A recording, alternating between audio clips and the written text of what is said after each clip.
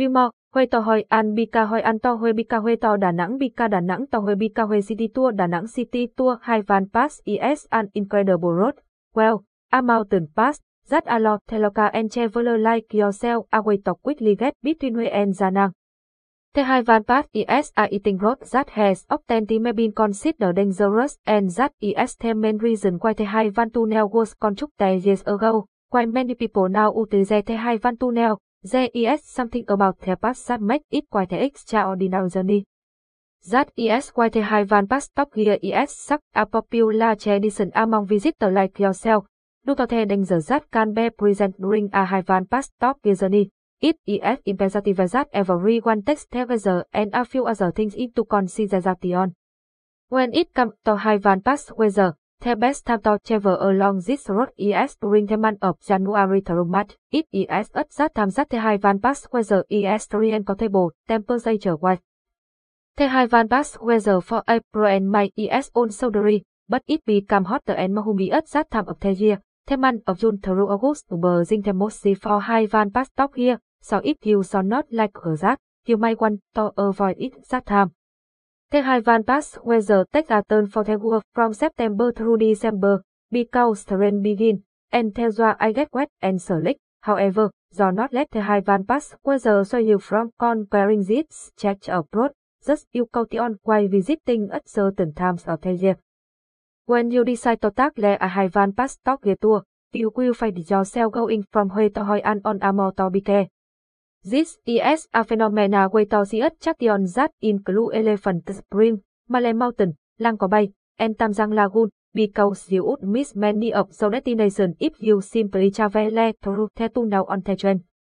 A Haivan Pass stop tour is an excellent way to see as much of the area as you possibly can in only one day. The upload time for other part of Vietnam. The journey will begin in Huế at the location where you are taking or another location of your choice.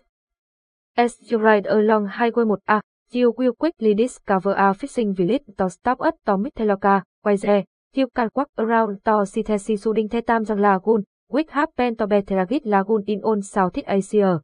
Your next stop on the Haivan Pass stop here to will be Elephant Spring. Teloka Repeator it as to avoid and it is a nature spring that you will fall in love with the moment you see it. The best time to be at this spring is during the month of April through September, because the air is warm and the water is cool and refreshing. The views from the very top of the Haivan Pass route are the most spectacular part of the entire journey, so make sure you stop and take the time to appreciate the beauty of it all. At one point, you will venture off the road to go through the mountain to see what is on the sea and the mid. Big Beach is an excellent place to relax and walk around after a few hours of sitting on the back of a motorbike, plus it gives you an opportunity to grab a drink and even a bite to eat.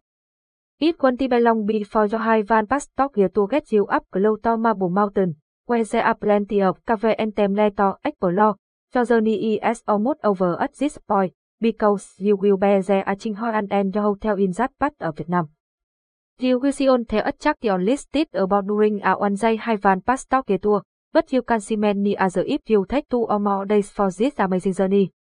So, if you can find the time in your busy schedule, I recommend that you choose one of the longer Haivan Pass stop tours for when you are visiting Vietnam. I know you will not regret your decision, especially once you see the stunning beauty that lies around every single corner of this destination. Plan cho Huế to Hội An journey via the Haivan Pass today and see how a motorbike can change the way you see and up there at this part of the world.